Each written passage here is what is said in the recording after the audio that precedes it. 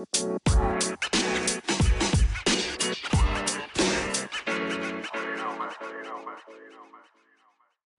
right, all right, all right. Welcome back. This is the Plus Money Pod with yours truly, Plus Money. Here we are in my lovely studio, which isn't much of a studio, but here we are nonetheless to bring you the heat. We're going to recap the divisional round in the NFL. We got a whole lot to get into since then. We're going to talk about the NBA a little bit. NFL coaching carousel. New faces, new places. And we're also going to touch on the Aussie Open a little bit, as Yannick Sinner will face off against Medvedev in the final. And on the other side, in the WTA side, we got Sabalenka trying to get a Grand Slam, which she's more than likely going to. But yeah, here we are. Thank you guys for joining, clicking, subscribing. I'm just kidding. I have 0 fucking subscribers, but that's okay. We're going to grow this thing to the moon. Hopefully you guys just continue to enjoy the content. We can make money.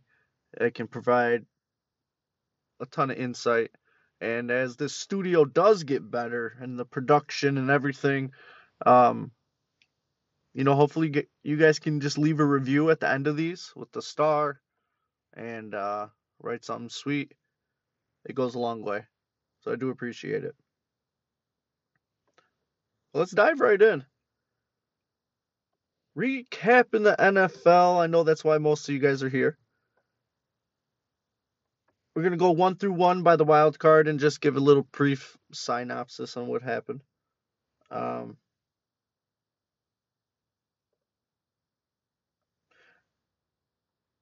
The Houston Texans played the Ravens twice this year.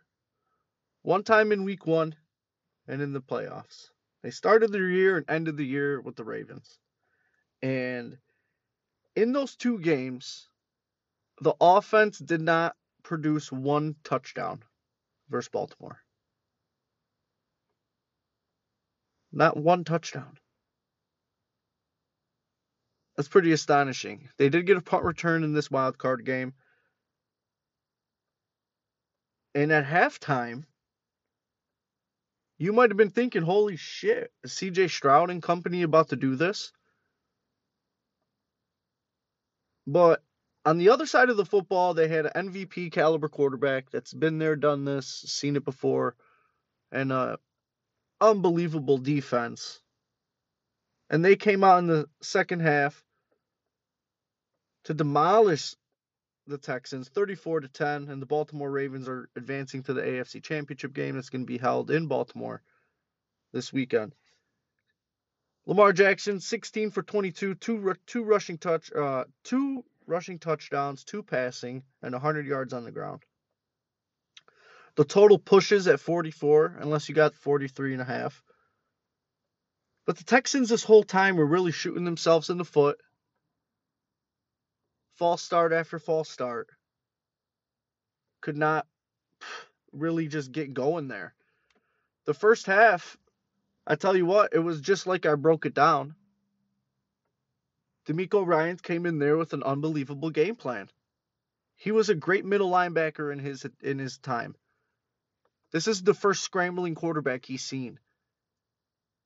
Lamar Jackson was sacked 3 times in this game, and they were going into halftime 10-10. Now, after that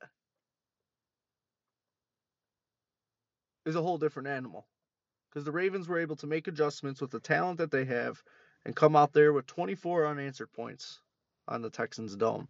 So, I did get majority of this one wrong, and I got no shame in saying that. That first half there, hey, we were feeling pretty good about everything. So the Ravens move on. And the Texans, they got to hang their head high. You know what I mean? They had a really good season. There's so much to build upon. The Ravens might go on and win the Super Bowl. And they can say they started their season with the Super Bowl champs and they ended it with the Super Bowl champs. There's a lot to build on over there. So moving on, we're going to go over to the NFC to the other number 1 seed. The San Francisco 49ers and Brock Purdy escape versus the Green Bay Packers 28-21. The under comes home.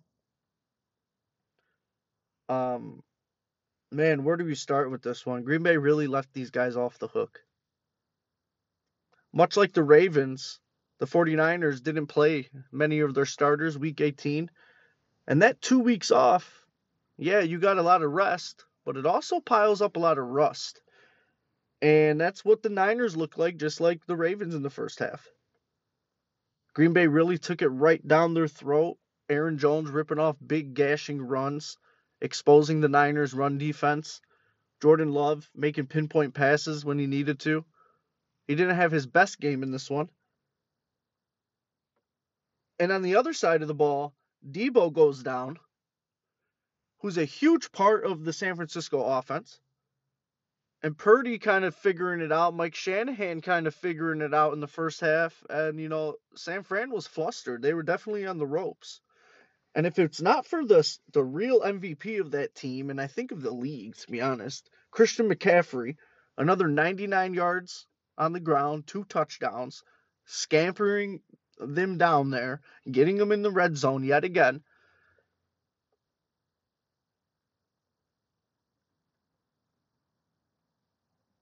Mike Shanahan at the half there, too, was a little bit conservative. I don't know if he doesn't trust his defense. I don't know if he thought Green Bay was just going to march down the field if they try to go for it on a 4th down or whatever the case may have been. But he played that very close to the vest, settled for a field goal, and Moody ends up getting that blocked. So the San Francisco defense that game kind of was, I don't know if it was rust and rest versus having some holes.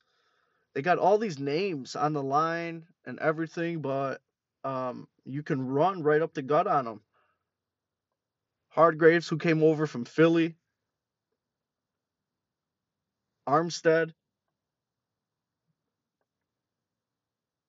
So there's some question marks about San Fran, which we'll dive into a little bit later when we get into the wild card. Green Bay, 21 points, 5 red zone trips, 21 total points. That can't happen. That's coaching. They did get that quarterback sneak. I thought they were very unfortunate with the spot. I don't know why LaFleur didn't challenge that one. I felt Jordan Love definitely got that first down. And the funniest thing about this game is it could have came down to a field goal. Carlson missing that kick. Big kick in that moment. Field position, momentum, points. And he was probably one of the worst kickers all season in the NFL. And that's on Matt LaFleur for not correcting that. The next team that we're going to talk about, the Detroit Lions, they had a shitty kicker all year. And they had Money Badgley in the practice facility pushing him every single week. Eventually, they had a kickoff, and Badgley won the job. That's on Matt LaFleur for not addressing the kicking situation. I got a cousin of mine that we laugh and joke, and he's kind of serious, but we laugh and joke. He says a kicker is the 3rd most important position in football. We're all like, come on, man, a fucking kicker. But theoretically, every single playoffs, one team or more lose their season on a kicker. So Green Bay, a young team, they have a lot to build on. Matt LaFleur saved his job this season. They got the quarterback of their future, Jordan Love. Brock Purdy in this one, 23 for 39, 252. Not efficient. There was pictures of him getting the ball, dropping back, wiping his hand as he was dropping back. That's not good, Brock. Here comes a blindside blitz just to wreck your shit. You drop the football. But some of those passes, he was just shutting his eyes, throwing it to the sidelines. The ball was just falling in the no man's land. Not even a defender or a player 10 yards by the ball. He was just chucking it up there. He did have that 4th quarter drive third and long, where he did stand in the pocket, throw it right over the linebacker's head, drop the dime in there. But even that one, I felt like it was a rushed pass. It was kind of like, oh shit, I'm about to get rocked. Let me just throw it to a red jersey. I feel like, and hey, kudos to Jennings. He makes the catch, and that leads to a touchdown, ultimately to put the Niners up, if I'm not mistaken. And they're going to host the Lions in the NFC Championship game. So that's the next game that we're going to get to. This one, a special place in my heart. You know, Dan Campbell. He's the one that we don't deserve, but God knows he's the one we needed over here. The Lions win 31-23, cashing on the over. The atmosphere was electric. Ford Field literally blowing out the decibel system with the noise and the screaming and yelling. You know, this Detroit team is for real if you haven't realized it. And I've been preaching on here. I'm not trying to, I can take my bias out of it. I just see the game for what it is. They have talent. It's the number 2 rated O-line in Pro Football Focus. With the talent that they have at running back and an O-line like they do, they can create outside runs, inside runs, play action, screen game, you name it. The offense is really dynamic. Ben Johnson is probably the hottest coordinator in the NFL.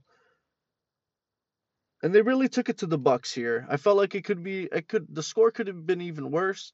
At one point here, the Lions were up 2 scores. Baker just had to keep dropping back over and over. There are some holes, there's some weaknesses. They're really a bend but don't break defense, which we'll get into a lot of those more X's and O's about them when we talk about San Fran, because that's the next opponent. But between Gibbs and Montgomery, Gibbs was electric in this one, 70-something yards on the ground, a touchdown. Montgomery had a touchdown vultured away by Craig Reynolds. Jared Goff, another great performance. I believe he didn't turn the ball over. And this team has just been executing all season.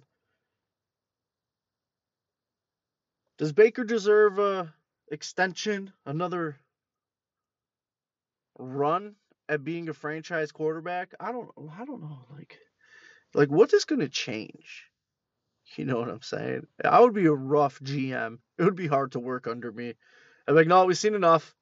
I don't care. Playoffs, you got us there. You won our division. Well, I don't give a shit. Nope, I seen it. You're gonna take us this far. You're never gonna take us over a notch. I love his work ethic. I love his demeanor. I love his competitiveness. But it's a hard league to win in. And that's why I want to really cherish these moments as a Lions fan. The atmosphere, like I was talking about, is nuts. You have to truly understand what we went through as a franchise. There was at one point, and I'm not ashamed to even say it, where I disowned these guys. I believe Stafford was still on the team, and I kind of looked at our schedule that one year, and I knew that they were going to go like 0-5 to start, 0-6, and that's exactly what happened. This was before Sheila Hamp came over, and Dan Campbell, and Brad Holmes. But once that whole new regime came over, there was a huge shift in the way that they thought and did things as an organization, because they did a lot of things wrong as an organization for so long. So these moments, you never know when you're going to be back in the NFL. You go from first to worst. You go from worst to first really quick in a blink of an eye. As soon as you pay your franchise rookie quarterback and give him $300 million, there goes all that money to build a team. So right now, the way that they got things structured, it's awesome. We're going to San Francisco. Be sure to wear a flower in your hair if you're going to San Francisco. Kansas City Chiefs, 27. Buffalo Bills, 24. Brutal. If I was to tell you Josh Allen had no turnovers, rushed for 75 yards, and the team in general had 182 yards rushing on the ground, you would think that the Buffalo Bills won at home 30-7.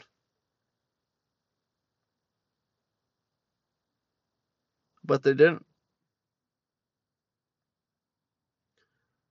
But they didn't. And we're going to get into so many reasons why. You can blame Tyler Bass if you want. But when your fucking defense is giving up 9-point yards per play to Patrick Mahomes and the Kansas City Chiefs, you have no chance.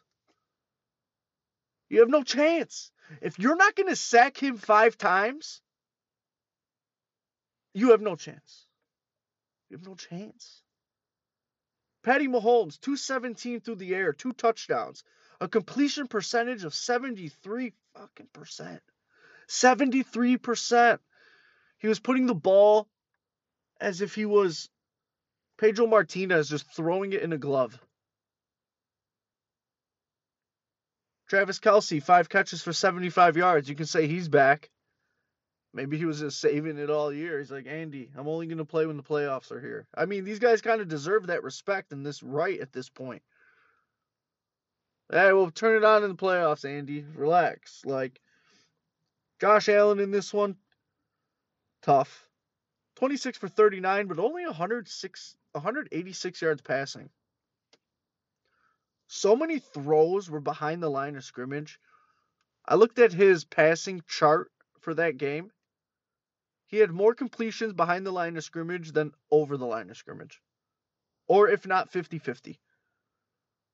And the ones that were over the line of scrimmage were no longer than 15 to 10 yards. No, not even.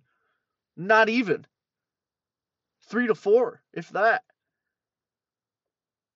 An abysmal season for the Buffalo Bills. Yes, they were really injured in this one. Super injured. But they gave up 99 yards to Pacheco. Take away something. And the head coach was supposed to be a defensive guy, calling the defense. And Doug McDermott. And granted, Josh Allen, too, pisses me off to a certain extent. All the talent in the world. But one quarterback on the other side understands what it takes to win and the alertness and awareness of game, time, management, and score. And Josh Allen is playing the fourth quarter as if it's the first quarter, opening drive. What is that? I seen that here in Detroit with Matt Stafford. He did lead us to so many comebacks and this and that. But just like the wild card game that he lost to Detroit, he can have all the stats in the world and throw sidearm and this and that and make all the plays. But there comes a certain point on winning where he too kind of loses that aspect of the game. Where Patrick Mahomes on the other side has a completion percentage of 73% and is just finding receivers, moving the chains, blah, can't talk, excuse me, moving the chains and keeping his team in it, keeping his defense off the field, making the simple play. And Josh Allen in this one, man, I don't know what they do. You know, I really don't know what they do, but this is going to bring us into our next segment, the coaching carousel in the NFL. And we'll get right into it. A little breather here, Plus Money Pod.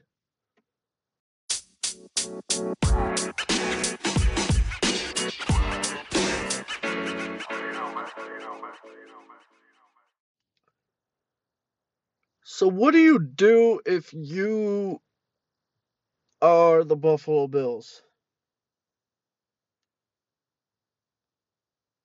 I don't believe Sean McDermott can take this team and elevate them to a professional status. And what I mean by that is there's some coaches that take a team and they really polish them up. Stephon Diggs don't bitch. Josh Allen doesn't turn it over. This, that, this, that.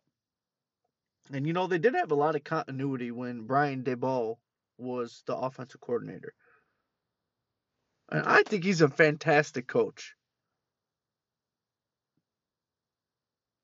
A big reason why Josh Allen turned into the superstar that he is today. But without Brian Daboll running the offense, they already recycled one offensive coordinator. But is that really the problem? Because the ball didn't run the defense and give up monster play after play with 13 seconds on the clock versus Kansas City. That was Sean McDermott. And he did have some comments about 9/11 and stuff that didn't blow over well with a lot of people. Bills players love him. He's a player's coach. They go to bat for him. But at the end of the day, he can't control his stars. Josh Allen, Stephon Diggs. Josh Allen kind of does what he wants on the field. And Stephon Diggs says whatever the fuck he wants. I think they got to go in a different direction. Bill Belichick might be available. Do you open up that door? Or Robert Kraft really let that happen? They're a ready-made team, ready-made defense. You got weather elements. You know how to coach in it. I don't know because there's not too many other coaches available at this point. They're all getting snagged up. Maybe they cut him and go get Vrabel. I think that's a pretty good fit with Bills Mafia. Wouldn't you think that? What about Philly and Nick Sirianni? That team definitely didn't look the same this year. Losing both coordinators was a big deal. Jim Schwartz going to the Browns, and Shane Steichen going to run the Colts. And that hurt Jalen Hurts big time. And you've seen it. And I think there's some huge underlying factors why Jason Kelce retired as well. Trying to tell me that guy still can't snap the ball and play football? Maybe it is hurting and everything, what these guys go through every Sunday, and the body really can't take it. But I think that guy could still play. And I think he was looking around the organization. He's like, I don't want to be a part of this shit. We won a Super Bowl. We've been to 3, 2, 3. I'm a winning player. I need a winning culture. And this is a bunch of bullshit. Got complaining receivers and A.J. Brown. You got the head coach that really couldn't right the ship. And ultimately, what does Nick Sirianni do? Doesn't really run the offense. Doesn't really run the defense. What is he, more of like a rah-rah guy? And when shit does go south, that's when the head coach steps in, creates the game plan, makes shit better, etc. And I don't think he really did that this year. They elected to make Matt Patricia run the defense.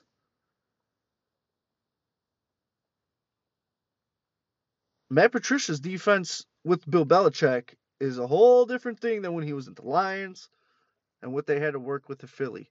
The defense was atrocious this year. From last year to this year, night and day, flip a coin. Atrocious. I don't know what they do. But obviously he's got to replace the coordinators. You got Vrabel available. What if Vrabel wants to take a back seat? Just call a defense for a year or two. Go win a Super Bowl. Then get another gig. Wait for the right opportunity. Eric Bieniemy. You got Vic Fangio from the Miami Dolphins, who got cut by them. I guess he didn't see eye to eye with Mike McDonald. Which is kind of shocking because Fangio is a really good defensive coordinator. He's a really good defensive coordinator. That's interesting to see where he goes. It looks like the Falcons got their guy, and Raheem Morris, defensive coordinator from the Rams. So Bill Belichick isn't going there after all. He's still out on the market. And the rumor is nobody wants to give him full control, how he did have everything running through him in New England. being the GM, being the head coach, having a lot of input on the organization and the team. And I don't know how much power the Falcons were really ready to relinquish to one person to be at the helm of everything. And that's a lot of responsibility at his age, this, that. So Bill is still out there. The Washington Commanders are still an open job, but it's being here in Detroit, rumors are that Ben Johnson, our offensive coordinator, is pretty much already penciling in his name in that office. He'll take over with Sam Howell, Terry McLaurin, and company. But where does that leave Bieniemy if Johnson might be calling the plays over there? The Raiders locking down Antonio Pierce. He's a player's coach. Players advocated for him. Wasn't really working out to get Harbaugh, apparently. Wasn't working out to get Bill. And they're going to lock down and try to get some continuity over there. I don't mind that move. I'm kind of indifferent about it because of the guy that I just mentioned coming into that division already with Andy Reid and Patrick Mahomes. Now you got to go through John Harbaugh and Justin Herbert. And I think the biggest thing about the Harbaugh thing is getting Jesse Minter, the defense coordinator from Michigan, to come over here and call the defense for the NFL. And that's going to get his head in the door even more to eventually become a head coach himself. And kudos to John Harbaugh for everything that he did at Michigan and turning around the program. Whether you like it or not, the guy is a winner. But it kind of really fucking sucks that they're just leaving. And maybe the NCAA was going to come down hard. There's a lot of things in this that we don't know. And maybe they weren't. And for him to leave now, once we finally won and we're back and we're dominating this region as far as recruiting goes, it kind of sucks because it just opens up the door for Ohio State to get their way back in the Big Ten, recruiting and everything. But they're leaving over U of M to Moore, who won the 2 games while John Harbaugh was gone. And apparently he's a fantastic recruiter. If not the best recruiter at Michigan. They're going to transfer over the offense as J.J. McCarthy's leaving as well. So I'm very interested to see how that season. Obviously, I don't expect them to repeat as national champions, but the program in general, I need it to give me life. I need it to sustain life. I can't have fucking Rich Rod years, even though I thought we fired Rich Rod a little too early. But that's neither here nor there. Yeah, lots of coaching changes. Very interested to see where Vrabel goes. And, the Lions here, they're going to be losing possibly Ben Johnson, apparently. Aaron Glenn, defensive coordinator. I wouldn't mind replacing him with Belichick or even Vrabel. And what if Bill takes a defensive coordinator job somewhere? Oh, my God, those would be nuts. To have a guy like him on your staff with a mind like him just calling a defense. Doesn't have to worry about everything else. That would be wild. But another thing, too, about Vrabel, real quick. A lot of times that these guys get in a head coaching position and it fails, they don't get a nod right away. And maybe that's why he hasn't been, assigned anywhere yet, and I haven't really heard too many rumors about him.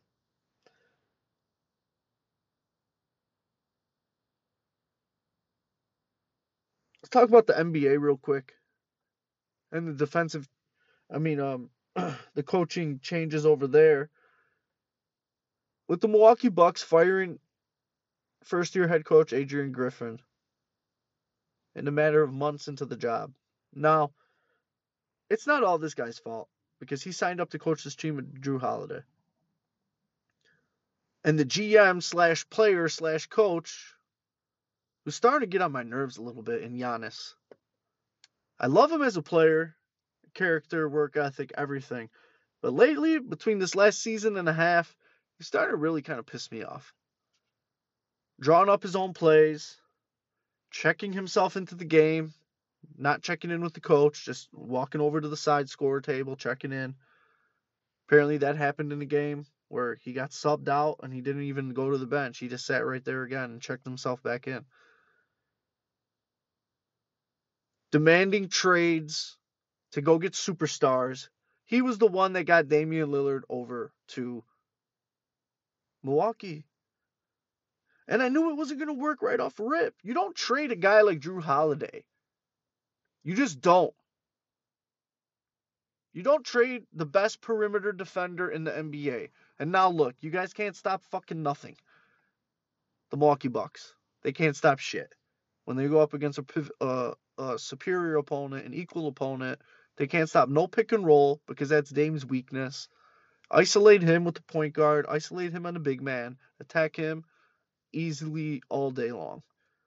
And they're not going to be able to just fix this or correct it, I believe. They might have to go make another trade. But at that point, you're sacrificing depth.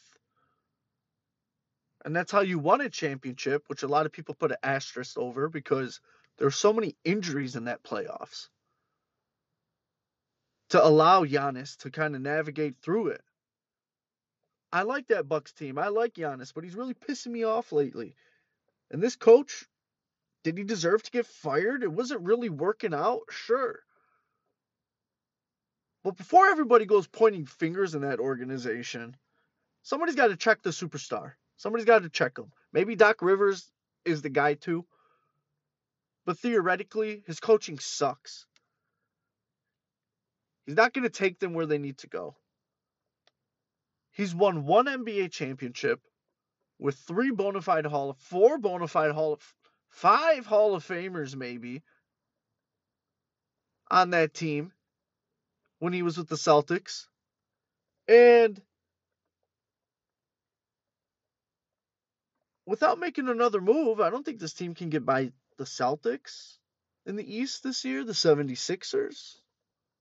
Shit, maybe the Pacers could even give them a run. And I don't know what it is with the NBA, but it's very hard for me to watch. I can't watch it. Product sucks. This shit sucks. I don't like watching 145 to 140. I don't. I feel like the competitive nature of it is just not there. It's like, all right, let's just fuck around, and then fourth quarter, we're going to see who can go on a 20-0 run. All right, cool. That's the NBA now. Let's play for 3 quarters, pick up basketball for the most part, and then fourth quarter, if we're down 20, we're going to try to come back. If we're up 20, we're going to try to add another 20 and win 140 to 100. And that's it. There's no defense. There's no pride. Joel Embiid dropped 70 points against a lifeless young Spurs team. They had nothing for him. That's Joel. You know, I've seen this guy coming out of Kansas as one of the most dynamic big men that I've seen in a long time. And then he got these foot injuries and this and that. He's very hard to stop. So 70 for him. All right. But then that same evening, Karl-Anthony Towns dropped 60-something. And the team loses the game. Blows like a 20-point lead. Like, that shit's unexcusable. You have like a 4 to 5 time defensive player of the year on that team. And Rudy Gobert. How the fuck are you blowing a 24, 25-point lead to the Hornets? And you're so focused on Karl-Anthony Towns getting 60 points? I'll fire the coach if I was a GM. I told you earlier, I'm going to be very hard to work for as a GM. NFL, NBA. Hey, come up to my office. Hey, great performance out there, man. Great performance. Our superstar dropped 60-something points. And we ended up fucking losing because you're inept coaching, you jackass. And it just happened again today. Cost me a fucking parlay. The Suns lose 133 to 131. Can't stop shit. Phoenix can't stop nobody. I don't care you're on a 10-game winning streak. Just proves to me in the playoffs, you ain't going to stop shit. You have nobody to check the perimeter. No big man down low to be physical. Devin Booker dropped 60 points. And the team as a total is not in the game. They're not involved. Shooters are cold because one man has been taking all the shots for 3 quarters. They only dropped 17 points in the fourth quarter, and they lose 133 to 131 to the Pacers on a comeback. Tell me how. What the fuck? What the fuck is that? The NBA is so hard to watch for me. Sorry about the rant. And then the playoffs just the playoffs just come in and they just turn up. Defense improves. There's no Bruce Bowen. There's no Ron Artest. There's no Tayshaun Prince. There's no lockdown perimeter defenders in the days that, we were watching basketball when I was growing up, at least. There just isn't. There's Drew Holiday and Marcus Smart, no. OG, maybe. Scotty Barnes, pretty good perimeter defender. That's about it, dude. I don't off the top of my head right now, without really diving too deep, like there's just no more perimeter defense like that. It's quite frustrating, to be honest. That's why I like the college game better. It's more exciting. Game of runs. Kids want it more. That's why March Madness is so exciting. Let's talk about the AO a little bit. Australian Open. Wow, what a semifinals. What a semifinals between Jannik Sinner, Novak Djokovic, the pure dominance. You know, this is Novak's first loss in the semifinals of the Australian Open in his career. And I've been watching Jannik Sinner for 3 years as a young lad, just ripping forehands. I'm like, wow, this kid's going to be amazing. Between him and Carlos, and then last year, Carlos really showed a more of a physical presence. Physically, I think he's more physically fit than Sinner. But now that Sinner's got his fitness down, plus leveling up his game, improving his serve, I think he's surpassing Carlos right in front of us as the best young prospect, if not the best player in the world. And it showed versus one of the best competitors in the history of sports, beating Novak Djokovic. And even Novak losing 6-1, 6-2 in the first 2 sets of this semifinals. There was one point there where he was emotionless. I think he knew there's nothing I can do. I'm not even mad. I'm not even mad. I think he was more affectionate of the brilliance of Jannik Sinner right in front of him.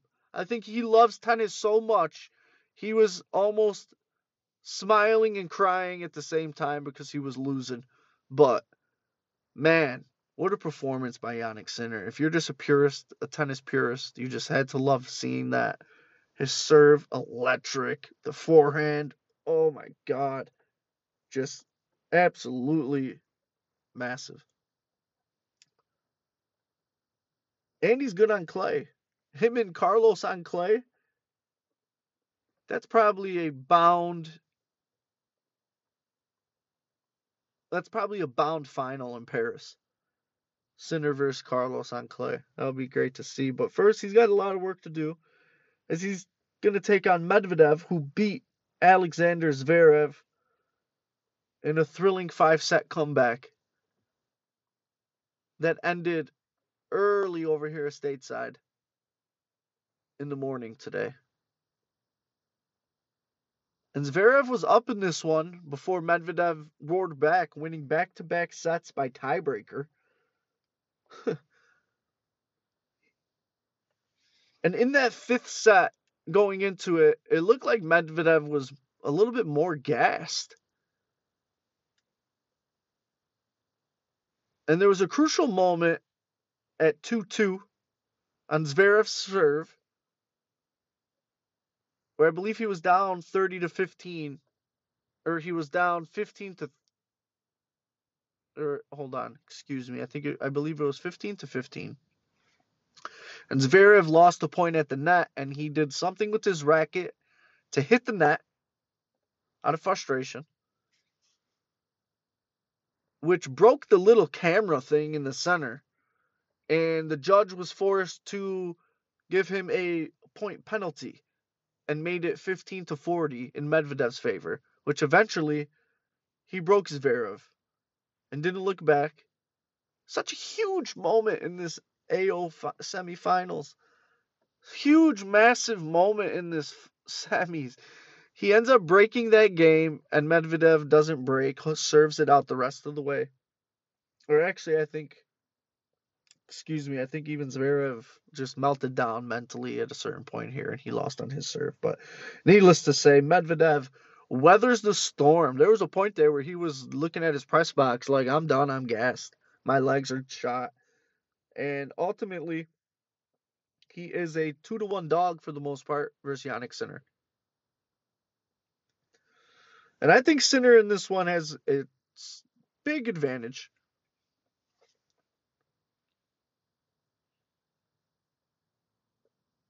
He's only dropped one set this whole tournament, and that was to Joker, the third set in the semis. So he's got a huge advantage versus Medvedev's tired legs that played multiple five-setters. And I already think he's just got a huge advantage already just on form. I do like a little parlay Sunday in the AO finals with Sabalenka on the women's side, who I believe also has not dropped a set in this AO. Parlaying that with Jannik Sinner.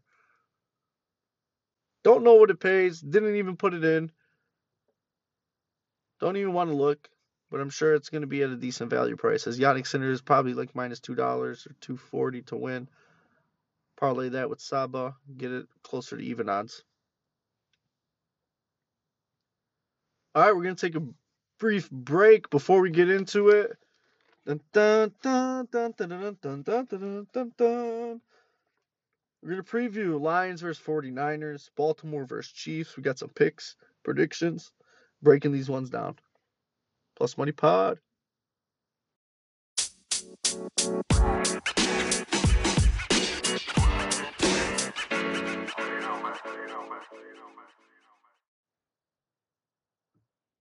All right, let's jump straight into it.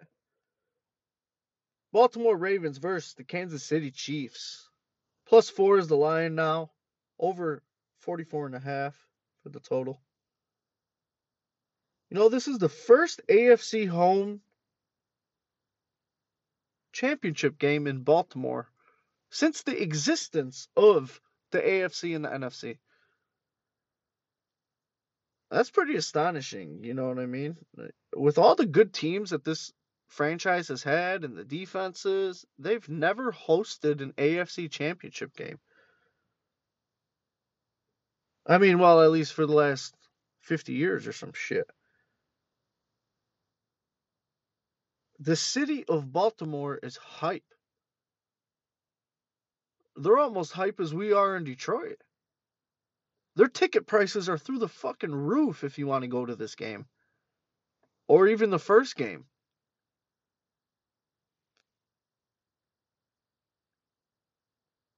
And it's going to be an epic game. I'm so geeked. It's almost like when you have two fighters in a heavyweight bout that you really like and enjoy watching, you're fans of both of them, let's say, and they're facing off, and it's just there's so much tension in the air. And that's what it feels like with Lamar Jackson and Patrick Mahomes going at it. Harbaugh versus Reed. Defense versus defense. Fan base versus fan base. It's electric. These are the two best AFC teams. And I believe we do have the two best NFC teams on the other side. These are the four best teams in football.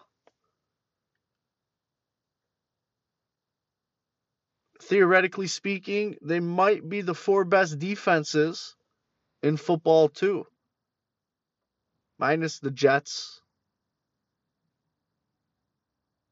But the Lions, I know you might not think they're up there, but we'll get into their defense a little bit later. Bend but don't break mentality. Patrick Mahomes, everybody knows it now. 9-1-1 ATS as a dog.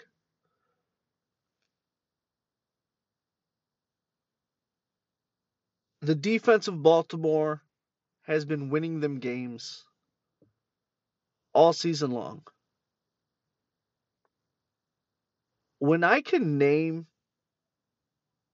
8 guys on one side of the ball that are all pro caliber, if not Hall of Fame worthy players, those teams tend to win championships, go far, win Super Bowls, get over any hump, dominate. And Baltimore has done that all season long, even against good teams. They've been whooping that ass. Kyle Hamilton, Marlon Humphreys, Ronald Darby, Kyle Van Noy, Jadeveon Clowney, Patrick Queen, Meda Dookie. I don't know how to say his last name. Melodewiki. All anchored by pretty much the best middle linebacker in the NFL, future Hall of Famer Roquan Smith. Bam. What a defense.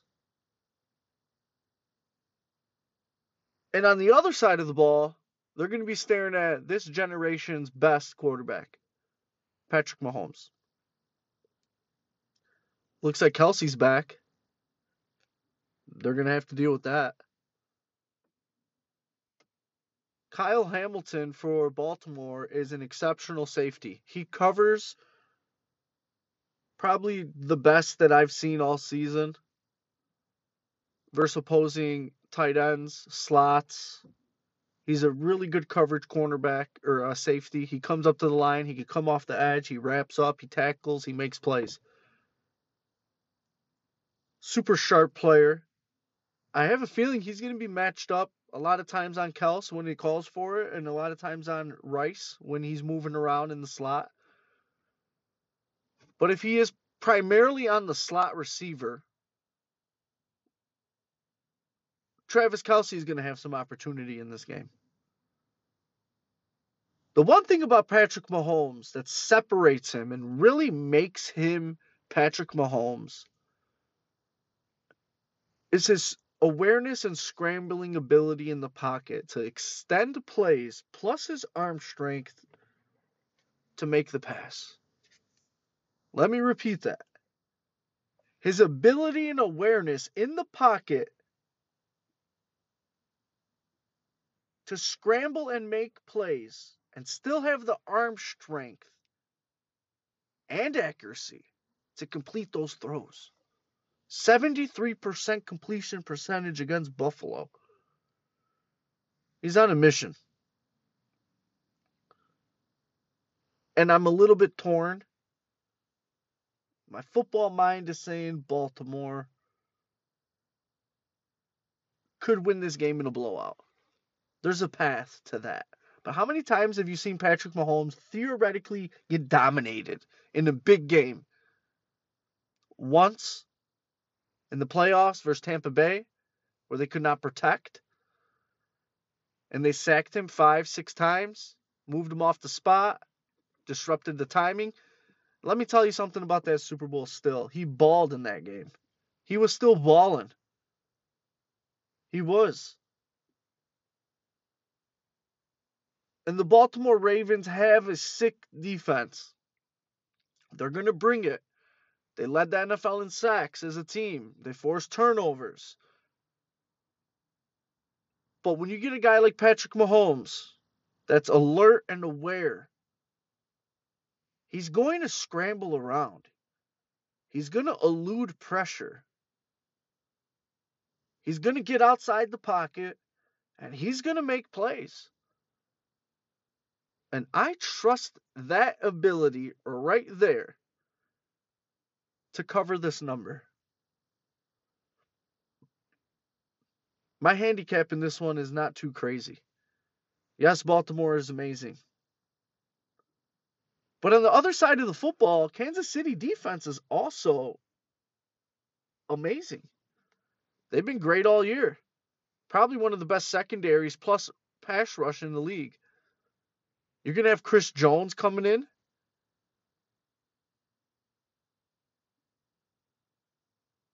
Trying to shut down Lamar. I'm sure they're going to take a couple things that DeMeco Ryans did last week to slow him. And I like their defensive chances in this one. To keep things at bay. Make Lamar beat you from the pocket. But this Baltimore team is a little bit different as a sense as he has more weapons. He never had a Zay Flowers plus Odell plus Mark Andrews, likely. And his read option freezes defenses and makes Gus Edwards and Justice Hill that much better. And there's a reason why they don't invest in the running back position like that. Because Lamar's read option just makes those guys go.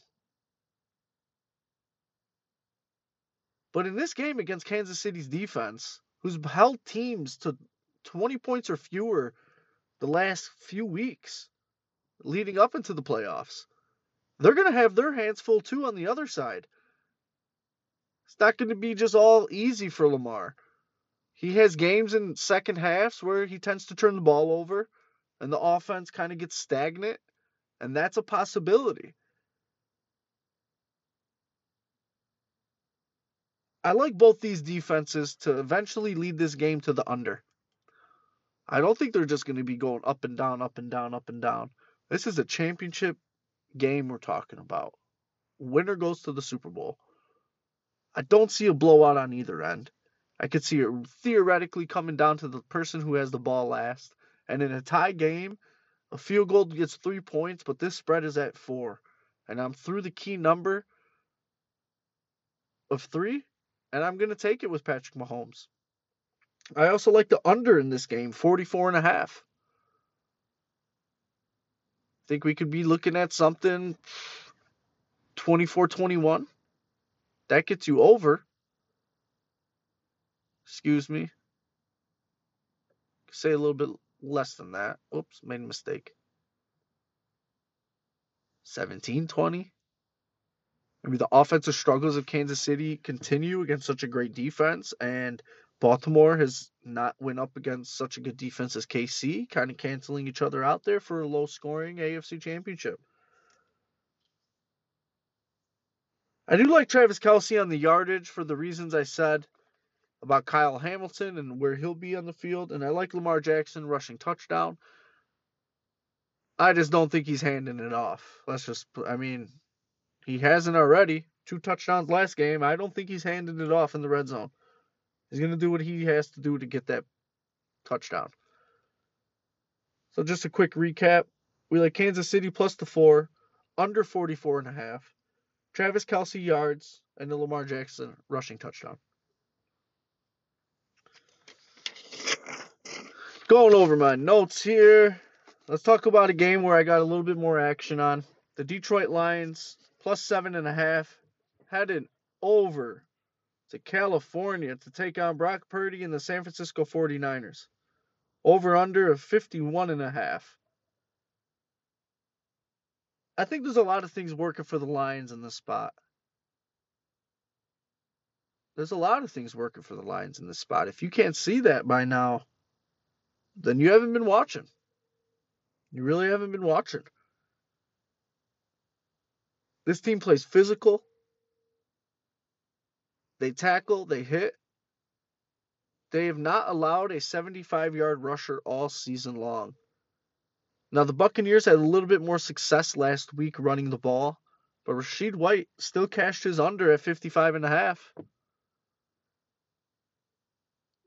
They were able to move the ball seldomly, maybe a couple times, some big runs, but theoretically they were down 14 the whole time, and Baker had to throw for 300 yards. They just couldn't hang with the Lions. And player for player, matchup for matchup, when you really dive into it, 7.5 is a little bit of disrespect towards Detroit.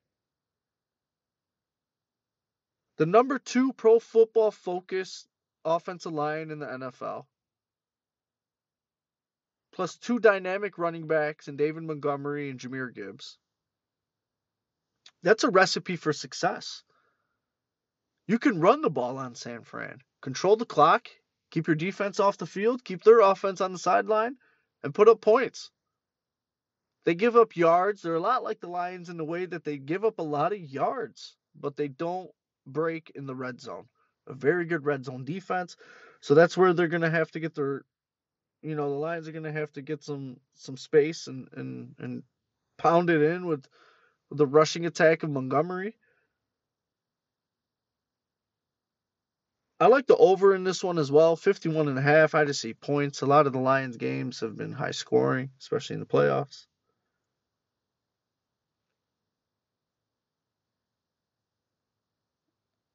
This game's going to be won and lost in the trenches. Penei Sewell versus Joey Bosa, or Nick Bosa, is going to be an electric matchup. We're talking about probably the best right tackle in the NFL right now, Penei Sewell. And he plays the game with such a tenacity, such a winning mentality. I'm so interested to see if he doesn't allow one pressure. And I think it's possible that he really does shut down that side of the line. Doesn't allow any pressures on Goff. Really sticks Bosa where he's got to be. On top of that, we got Frank Ragnow at the center position. Moving the pile. Creating space inside for rushing lanes. I'm telling you, folks, this is the number 2 pro football focused offensive line in the league. And that is a pivotal matchup in this. Penei Sewell versus Bosa. And on the opposite side, the Lions have a super advantageous matchup with Aiden Hutchinson versus Makovitz, their tackle, who's given up the most pressures in the NFL at that position. He's given up the 6th most sacks at that position. Now, this is the San Francisco 49ers, They got a lot of things working for them here. They didn't get here by luck. 3rd NFC Championship game in a row. And Debo's looking like he's going to suit up for this one, which is a big deal because they're 1-4 straight up when Deebo Samuel does not play. And whether he's fully healthy in this or not, he's out there on the field. So you have to pay attention to him. He could just be a decoy. But the Niners really don't have a player that can fill his position. So if he does get knocked out of this game, it's going to change the dynamic of the game. 100%.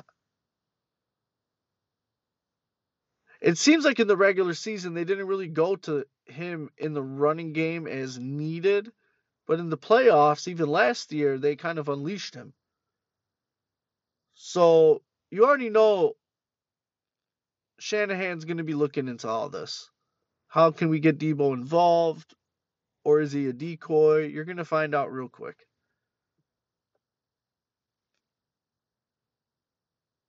Well, one thing about this is it just opens up the door for George Kittle. The Lions have a hard time stopping tight ends. They gave up a ton of yards last week to Otten. Prior to that, they gave up a lot of yards just through the passing in general. But in games that Debo doesn't play, George Kittle goes bananas. His target share goes up drastically. He gets a ton of yards, 7 catches type shit. And the Lions gave up plus 50 yards to every tight end in the last 5 weeks for the most part. So Kittle's going to be a big part of the Niners' passing attack. It's supposed to be good weather, clear skies. But I think another big thing in this one is the Lions have not given up 75 yards to any running back all year. Granted, they're going up against Trent Williams and company and a really good O-line, not really good, but decent O-line with the best running back that I've seen in a minute in Christian McCaffrey. It's very hard to stop, but I like this Lions team to hold him. His rushing total is set at like 88, and no running back has came close to that.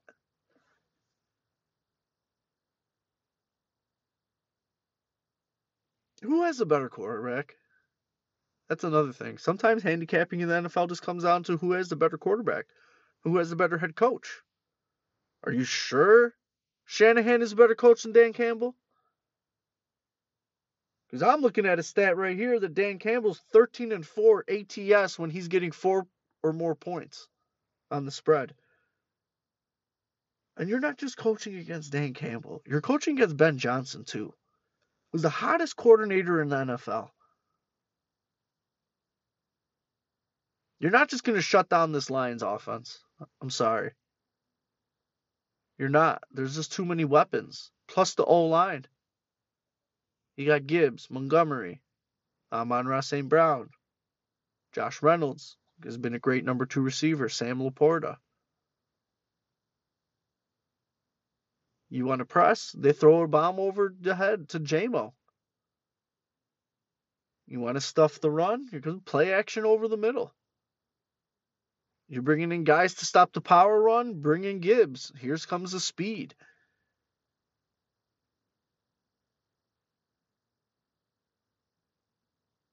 I think they match up.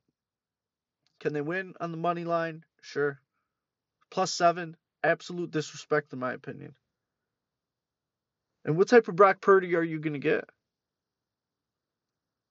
He hasn't played in too many monster games, monster big games. And the ones that he's played in big games, he hasn't done that well. Last week, I'm telling you, Green Bay kind of blew that game. And if the Lions play an absolute A game, running the football, controlling the clock, no turnovers, Hutchinson winning that battle, putting some pressures on Purdy, there's a path to them winning and covering this number. I like that. I like the over. I like George Kittle anytime touchdown +100. I like David Montgomery +130. Last week he was vultured by Craig Reynolds in a power situation at the goal line. He scored a lot of touchdowns for the Lions this year at +130. I like that. It holds a little bit of value for me all year. It's kind of been around like 115, 120. I like Sam Laporta anytime touchdown +150. I just think he's a really dynamic player in this one. If you're going to have a lot of attention on Gibbs with Fred Warner and company, you're going to create matchups with safeties and linebackers with Sam Laporta. George Kittle's receiving total over 60 yards, and I also like Laporta's reception total yardage. Oh, excuse me. Yardage wise as well, 47.5.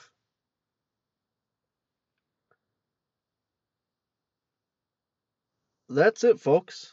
That's all I got. A little quick recap on these plays.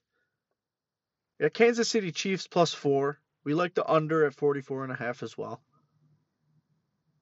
Like Travis Kelce's receiving yards, and we like Lamar rushing touchdown. We like the Lions +7.5 and over 51.5. We like George Kittle, David Montgomery, Sam Laporta, all anytime touchdown scorers, and we like both tight ends over the receptions yardage, and George Kittle and Sam Laporta. Kittle's at 60, Laporta's at 47.5. That's it, folks. that's it. Hopefully, we can get to Vegas for the Super Bowl. Go Lions, baby. Woo! This is the Plus Money Pod. Thank you all for listening. Appreciate it. Feel free to leave me a review, subscribe, like, retweet. Um, yeah, we'll try to recap all this shit come upcoming week. Enjoy the games. Ciao.